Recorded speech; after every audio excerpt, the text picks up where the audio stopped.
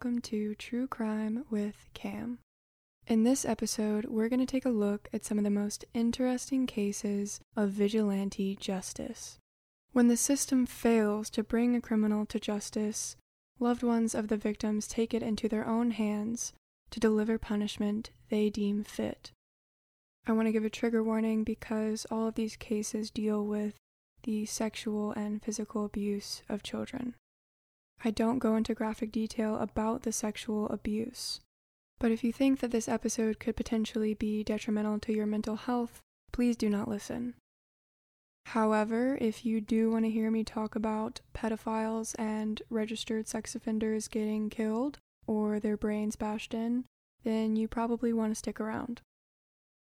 On March 6, 1981, Marianne Bachmeier burst through the courtroom doors and fired several shots at a man on trial. That man was 35-year-old Klaus Grabowski, a local butcher and pedophile, on his third day of trial for the murder of Marianne's daughter. As Klaus's lifeless body was hauled out, journalists captured the only evidence of the crime left behind, his pool of blood.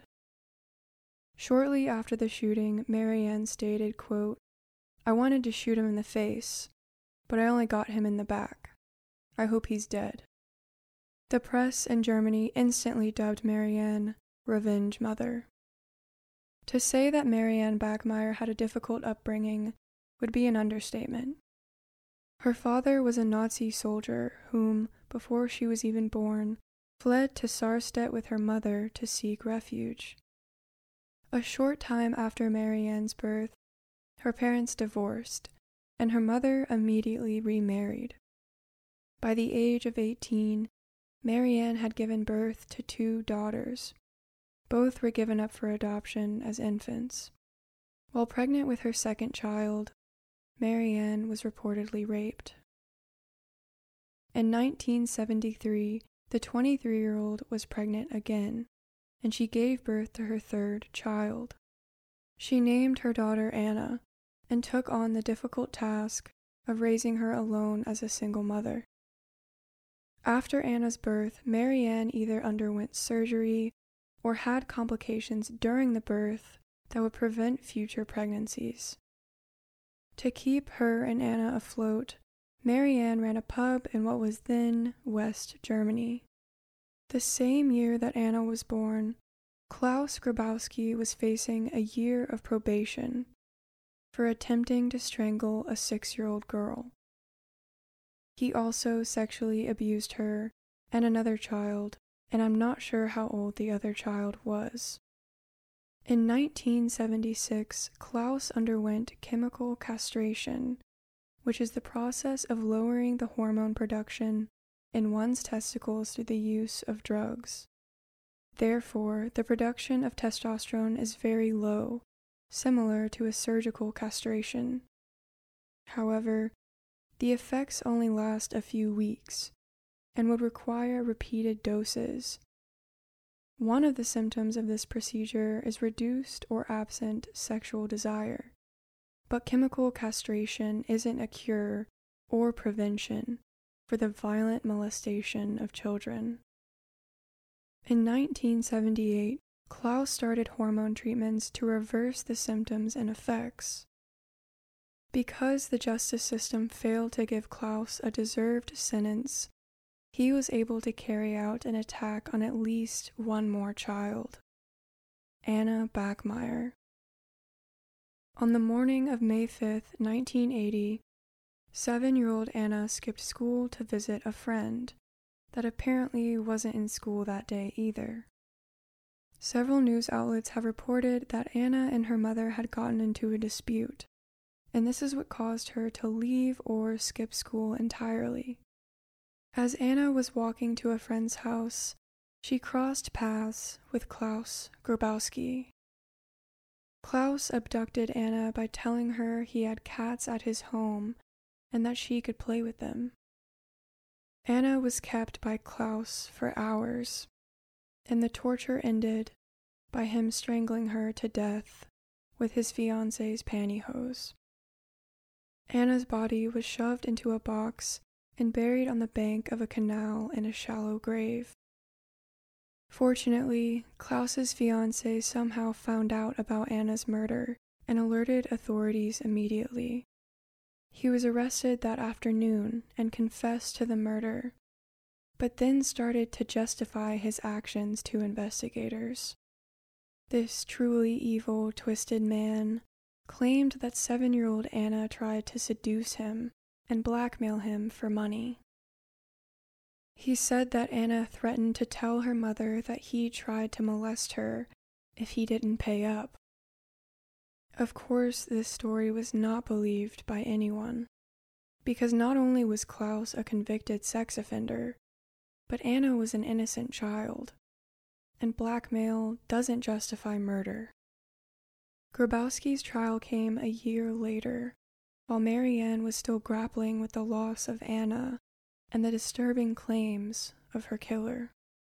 On the third day of the trial, Marianne had heard enough of the defense and Klaus's disrespectful lies about her own daughter. In the crowded courtroom, Marianne walked up to the back of Klaus, pulled out a .22 caliber pistol, and shot him 7 times. He died from his injuries on the courtroom floor. Media covered the event extensively and questioned if the justice system properly dealt with sex offenders in the first place. Many people across the world were praising Marianne for delivering Klaus's justice herself. Her prosecution began as a murder trial in November of 1982. During her trial, it was revealed that the murder weapon was purchased a week before Klaus's trial, proving intent. Marianne's defense argued that she had purchased the gun initially with the intention to take her own life. When she was evaluated by a psychologist, she had to provide a handwriting sample. For this, she wrote, "I did it for you, Anna," and decorated it with 7 hearts. In interviews years later, Marianne said that she killed Klaus to stop him from making more false statements about her daughter. At some point during the 15-month-long trial, she sold her story to a magazine for what would be today roughly a little over $400,000 US. On March 2, 1982, Marianne was sentenced to 6 years for voluntary manslaughter. She was released after serving just 2 years. 3 years later, she married a teacher and moved away with him to Nigeria in 1988. The couple divorced 5 years later, and Marianne made Sicily her new home for a short time, until her diagnosis of pancreatic cancer. Marianne lived out the remainder of her years in Germany, with a broadcasting station capturing her final stages of life. On September 17, 1996, she died at the age of 46 and was buried right next to Anna. For the past year, 11-year-old Jody Plauche had been taking karate lessons with 25-year-old Jeffrey Doucette. Unfortunately, no one knew that Jeffrey had been sexually abusing Jody that entire time. On February 19, 1974, Jeffrey pulled up to Jody's mother's house and asked him to take him for a ride. He promised her they'd be back within 15 minutes. Jody's mother trusted Jeffrey. He was young, and she probably thought he was being a good influence on her son. Jeffrey had taught karate to 2 of her other children as well. By this point, he was a close family friend. However, the 15 minutes went by, and Jody and Jeffrey hadn't returned home. Then it was 20, 25, and so forth. Instead of taking Jody on a cruise around the neighborhood, Jeffrey drove them to a bus stop. They hopped on the bus and headed west. Jeffrey knew that authorities would be looking for them, so he tried to stay one step ahead. At some point during their journey, Jeffrey shaved his long beard and dyed Jody's sandy blonde hair to jet black. The two traveled a total of 2,000 miles from Louisiana to a motel in California. There, the abuse continued for Jody Plauche. The kidnapping came as a shock for the Plauche family. Jody had stated, quote, "He's all our best friend," to a local newspaper a year prior to the kidnapping. He also quit the football and basketball team so he could focus on training in karate with Jeffrey Doucette. The signs of grooming are often difficult to see, and it's even more difficult for a child to speak up. Jeffrey booked a motel a very short distance from Disneyland. Maybe that's where he told Jody that they were going. While investigators were searching the country for Jody, Jeffrey gave in and let him place a collect call back home. As soon as his mother answered the phone and knew it was her son, she alerted police. They were able to trace the call all the way back to their California motel. On March 1st, 1984, authorities raided the motel and arrested Jeffrey Doucette. Jody was flown back home to his parents in Louisiana, and this is when investigators finally filled them in on the abuse Jody had endured. Jody's father, 39-year-old Gary Plauche, took the news especially hard. He wasn't just sad or angry.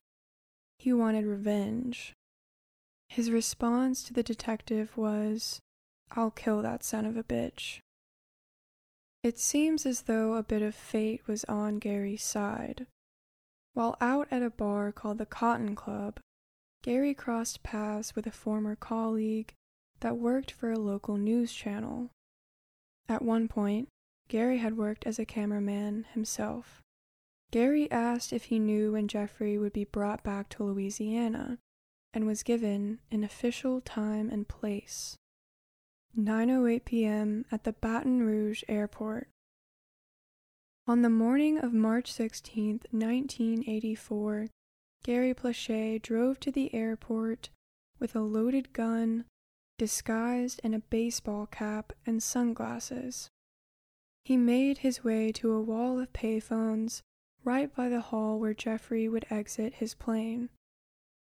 Gary then called a friend and began to describe everything he was doing. Quote, "I see them coming. Oh shit, they took him a different way out. No, they're coming and going to walk right past me." As Jeffrey walked down the same hallway in handcuffs, he was escorted by several officers. A news channel was waiting with cameras. Working for them is Gary's former colleague that had informed him about Jeffrey's arrival time. Referring to the cameras, Gary stated, "When I see the light come on the camera, I'm going to shoot him." Seconds later, he said, "I'm pulling my gun out of my boot, and you're going to hear some shots." The news camera follows Jeffrey as he becomes parallel with Gary, unaware it would be his last conscious moments alive.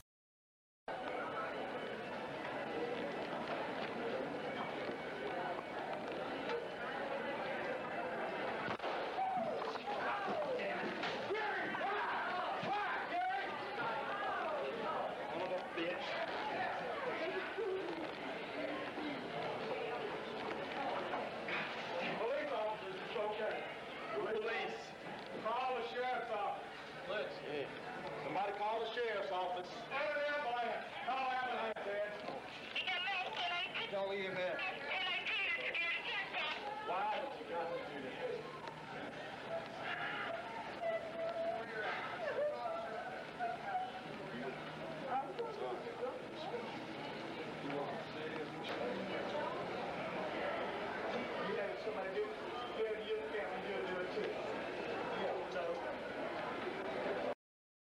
Gary holds the phone in his left hand across his body and uses his right to shoot Jeffrey in the head at point-blank range.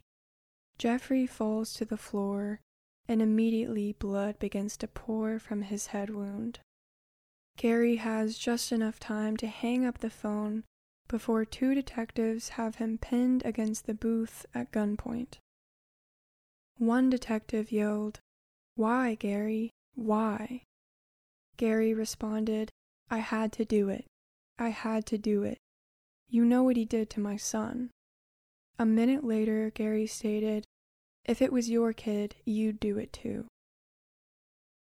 I'd also like to make a note that the detective Gary is talking to wasn't a random investigator. Bud Connor was a man he had known since childhood. The news was apparently broadcasting live when the killing unfolded, spreading the horrors of the event to those casually watching television at home. Gary Plauche was immediately taken to jail and charged in the murder of Jeffrey Doucette. Gary pleaded not guilty by reason of insanity and claimed that he couldn't determine right from wrong due to the emotional distress of his son being kidnapped. His defense argued that Plauche became temporarily insane after learning about the abuse his son endured. The outcome of Gary's trial was completely up in the air. Some people praised his actions, while others condemned him for the act of killing another human being despite what Jeffrey had done. This wasn't the case for the locals. They had already decided in their minds that Jeffrey's murder was completely justified. If Gary was found guilty, he would have to spend the rest of his life in prison. On August 27, 1985, Gary was sentenced. He took a plea deal from the prosecution and pleaded no contest to manslaughter. In return, he was given a 7-year suspended sentence, 5 years of probation, and 300 hours of community service. The judge believed that Gary wouldn't be a danger to anyone in the community. He was only a danger to the man that he had already killed. If Gary violated any of the terms of his probation, he would have to serve his 7-year sentence in prison. However, if he followed all the rules and regulations, his suspended sentence would be dismissed. And this is exactly what happened to Gary. He lived out the remainder of his life under the radar and only gave a few interviews before his death. When asked if he regretted killing Jeffrey, his response was no. Would he do it again? Gary said that he would. But you might be wondering, how did Jody, the victim of this situation, feel about his father killing his abuser? Apparently, it put a heavy strain on their relationship. Across the country, many saw Plauche as a hero, but in the eyes of his son, it was much more complex than that. Jody would later release a book about the sequence of events called Why, Gary, Why? In 2019. In part, he wrote, "At first, I was upset with what my father did, because at 11, I just wanted Jeff to stop, and not necessarily be dead."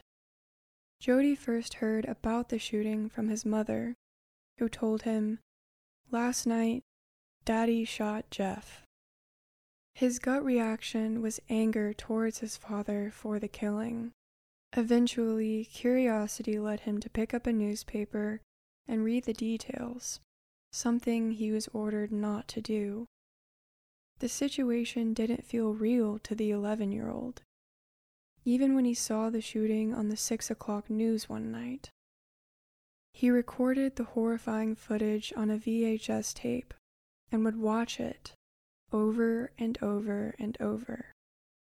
Jody told The Sun in October of this year, "I think for a lot of people who have not been satisfied by the American justice system, My dad stands as a symbol of justice.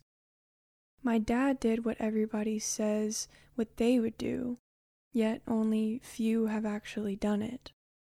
Plus, he didn't go to jail. But it is more important for a parent to be there to help support their child, rather than put themselves in a place to be prosecuted.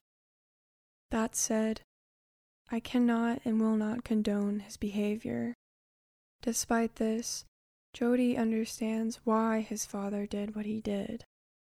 Jeffrey's grooming tactics involved diminishing the relationship between Jody and his father. Because of this, it took months for things to return to normal between the two after the shooting.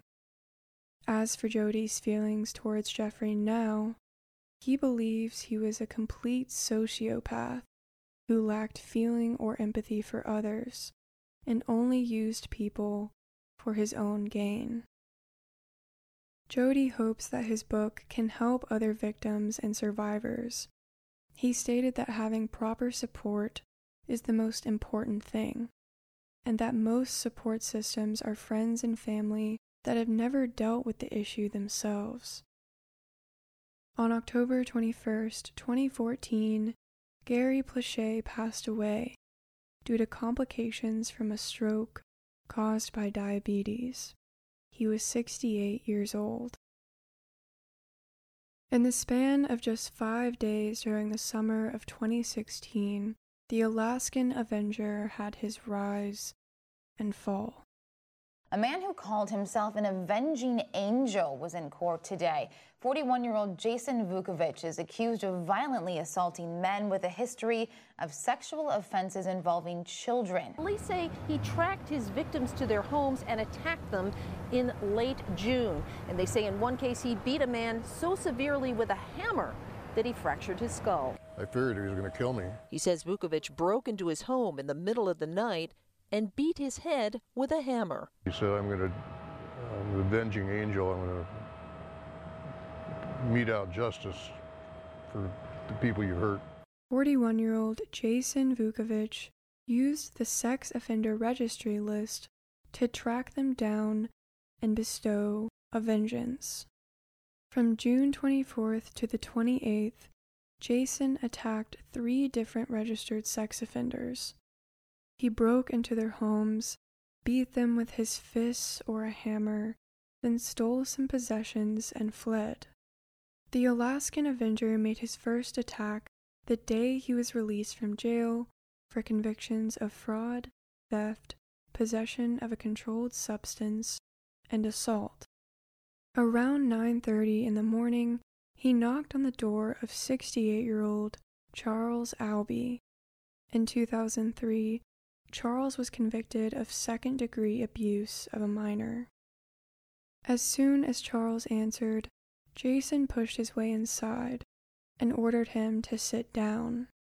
Jason slapped him in the face repeatedly before stating that he was there because he found Charles's name on the offenders list.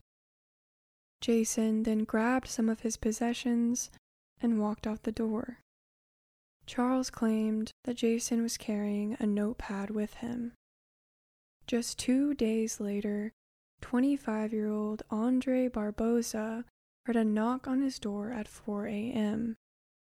In 2014, Andre was convicted of possession of child pornography. He opened the door to find Jason and 2 women at his side. Once the group got confirmation of Andre's identity, Jason pulled out his hammer and forced their way in. Charles was ordered to sit in a chair before he was punched several times in the face. The entire attack was filmed by one of the women on her cell phone. Jason threatened to quote-unquote bash his dome in with the hammer and stated that he was there to collect what the man owed. After the beating was done, the 3 stole some valuables and drove off in Andre's truck. The Alaskan Avenger's last attack was the most brutal. Shortly after midnight on June 29th, Jason broke into the home of 67-year-old Wesley Demarest, a man convicted of attempted child sex abuse in 2006. Jason ordered the man to get on his knees. Wesley said no. Jason gave him another chance, ordering him to lie down on his bed. Wesley again said no. Jason then told Wesley, "I'm an avenging angel. I'm going to mete out justice for the people you hurt," just before using a hammer to crack open his skull. When Wesley regained consciousness, he was in a pool of his own blood. His roommate told him that police were already on the way. Authorities found Jason sitting in a car close by with a hammer, several stolen items, and a notebook with the names of the 3 individuals he attacked, plus 6 more registered offenders. He was arrested and charged with 18 counts of assault and robbery. Jason described the reasons behind his actions in a letter from prison. He wrote, "After being physically and sexually abused by a predator, my life was forever changed. I literally gave my own existence no value or concern. I became a thief and a liar, and went on to make many poor choices throughout my life." The predator Jason is referring to was his own adoptive father, Larry Lee Fulton. In 1989, he was found guilty of second-degree abuse of a minor. He was sentenced to just a 3-year suspended sentence. Larry didn't have to go to jail, but the judge ordered him to stay away from his unidentified victim.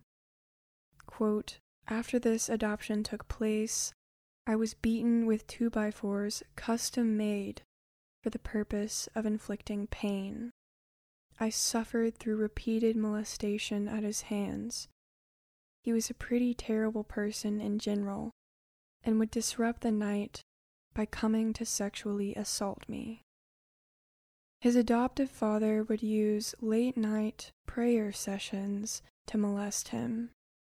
After Larry's sentence, he immediately returned home to Jason and further isolated him, Jason claimed. Jason went on to write, "Children should be able to play in the streets and parks and go to church without the threat of pedophiles lingering around them.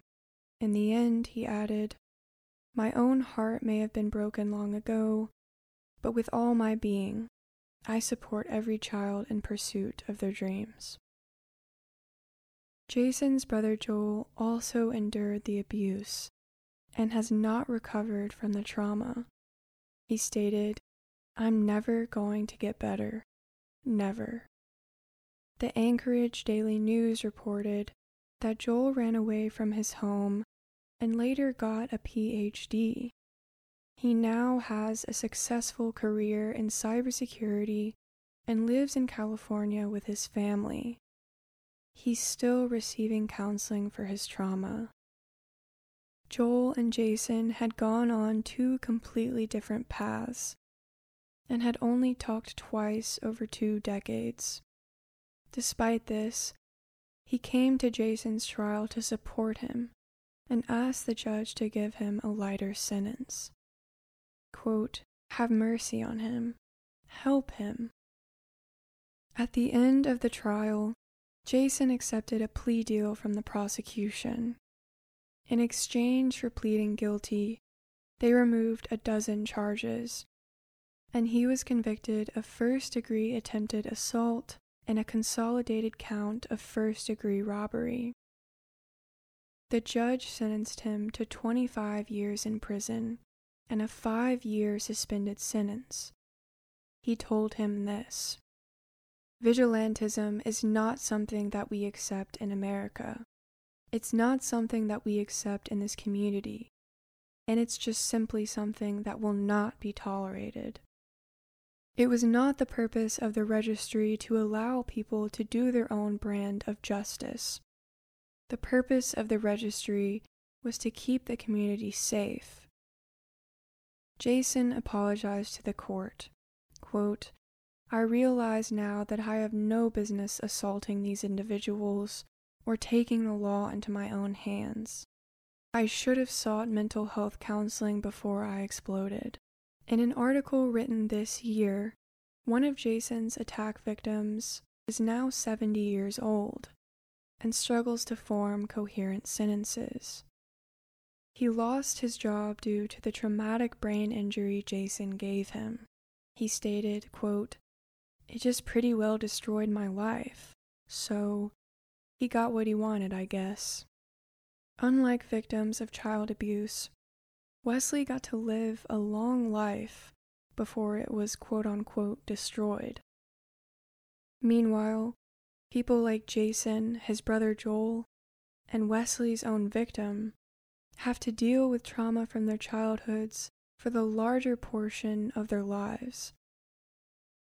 Jason now rejects vigilante justice and urges others like him to seek inner peace instead. He wrote, quote, "I began my life sentence many, many years ago.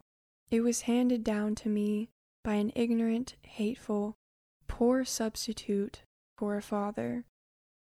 I now face losing most of the rest of my life due to a decision to lash out at people like him. To all of those who have suffered like I have, love yourself and those around you. This is truly the only way forward." Alright, that is the end of our episode, and I hope you enjoyed hearing about these cases of vigilante justice. And this is actually my last episode of 2021. I'm going to spend some much needed time with loved ones, and I hope you all get to do that as well. I also just found out that Spotify is now doing ratings for podcasts. So if you're listening to this on Spotify, just click on my name and click on the stars and give me however many stars you want to. It would really, really help me out to push my podcast to a larger audience. So if you do that, thank you so much. In some recent true crime news, apparently the West Memphis chief of police resigned a couple days ago, and Damien Eccles' attorney says that the West Memphis 3 evidence was not destroyed and can now be tested. This news is coming out just months after it was reported that evidence in the case was missing or destroyed. And this evidence is what Damien Eccles' attorney wanted to do new DNA testing on. And if you have no idea what the West Memphis 3 case is about, 30 years ago, 3 8-year-old West Memphis boys were found murdered, and 3 teenagers were charged in their murders wrongfully. They've since been released from prison, but they've never been exonerated for the crimes. There is an incredible true crime documentary called The West Memphis 3. I believe it's by HBO, so definitely give that a watch if you haven't seen it. Damien Eccles, Jason Baldwin, and Jesse Miskelly were the men who were then teenagers who were wrongfully convicted of the murders. And the true murderer has never been caught, although there are some interesting theories out there. Damien Eccles tweeted, "The chief of police was not truthful. He has now resigned, and we know that none of the evidence was destroyed. It can now be tested to see who left DNA at the crime scene. My attorney was in the evidence room this morning and saw it with his own eyes. Every piece is still there." In other recent true crime news, investigators are hoping to solve the cold case murder of JonBenet Ramsey. It's been 25 years since she was found murdered in her home on December 26, 1996. There has been a ton of insane theories about who the murderer or murderers were, but investigators are hoping that the advancements in DNA testing can solve this case. Apparently, nearly 1,000 DNA samples have been analyzed, They're now actively reviewing genetic DNA testing. In a quote from the Colorado Bureau of Investigation, they said, "As the department continues to use new technology to enhance the investigation, it is actively reviewing genetic DNA testing processes to see if those can be applied to this case moving forward." Police apparently announced a similar statement in 2016 on the 20th anniversary of her murder, but I hope this one holds more truth. In personal news, my cat almost committed suicide. She's okay, nothing happened, no trigger warning needed. My cat has a little fishing rod kitty toy with a mouse on the end, and she plays fetch. She's a cat that plays fetch. She's one in a kind, one in a million. And she likes to drag it under my desk when I'm working, unfortunately. My computer was not plugged in all the way. There was some metal prong showing, and she just so happened... Oh, I didn't mention this. The toy connected to the mouse and the handle, that piece is metal. It is a very, very thin piece of metal, so it doesn't break, which is nice, but not for this event. She unfortunately dragged it in the perfect position to where it touched the metal prong of my computer, and it literally exploded. It exploded right under my feet, and thank God above that she was holding the mouse in her mouth and not the metal part, because she might have died. I'm really not sure, but she could have died. The power went out in about half of our apartment, and the maintenance men came by and they just changed the fuses and everything was fine. But everything's okay. No one got hurt. And I will never have any sort of metal toy in my house again. Anyways, on the last episode, I asked for some feedback about changing my podcast name and my profile picture, and if you guys liked the episodes I was doing.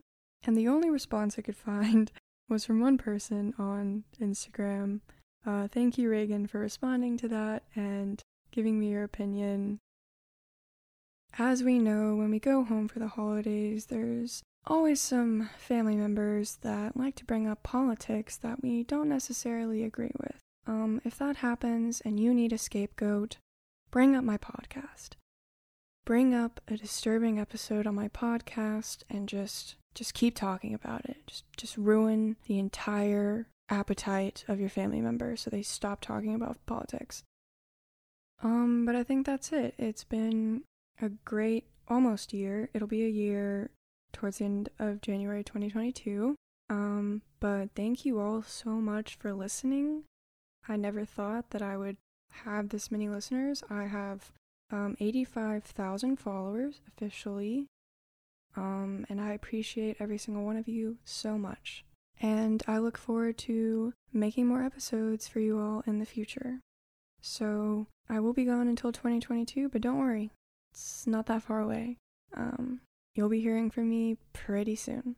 So take some much needed time off if you can. Spend some time with the people you love, and I'll see you next year. Well, you'll hear me next year. Yeah. Alright, goodbye.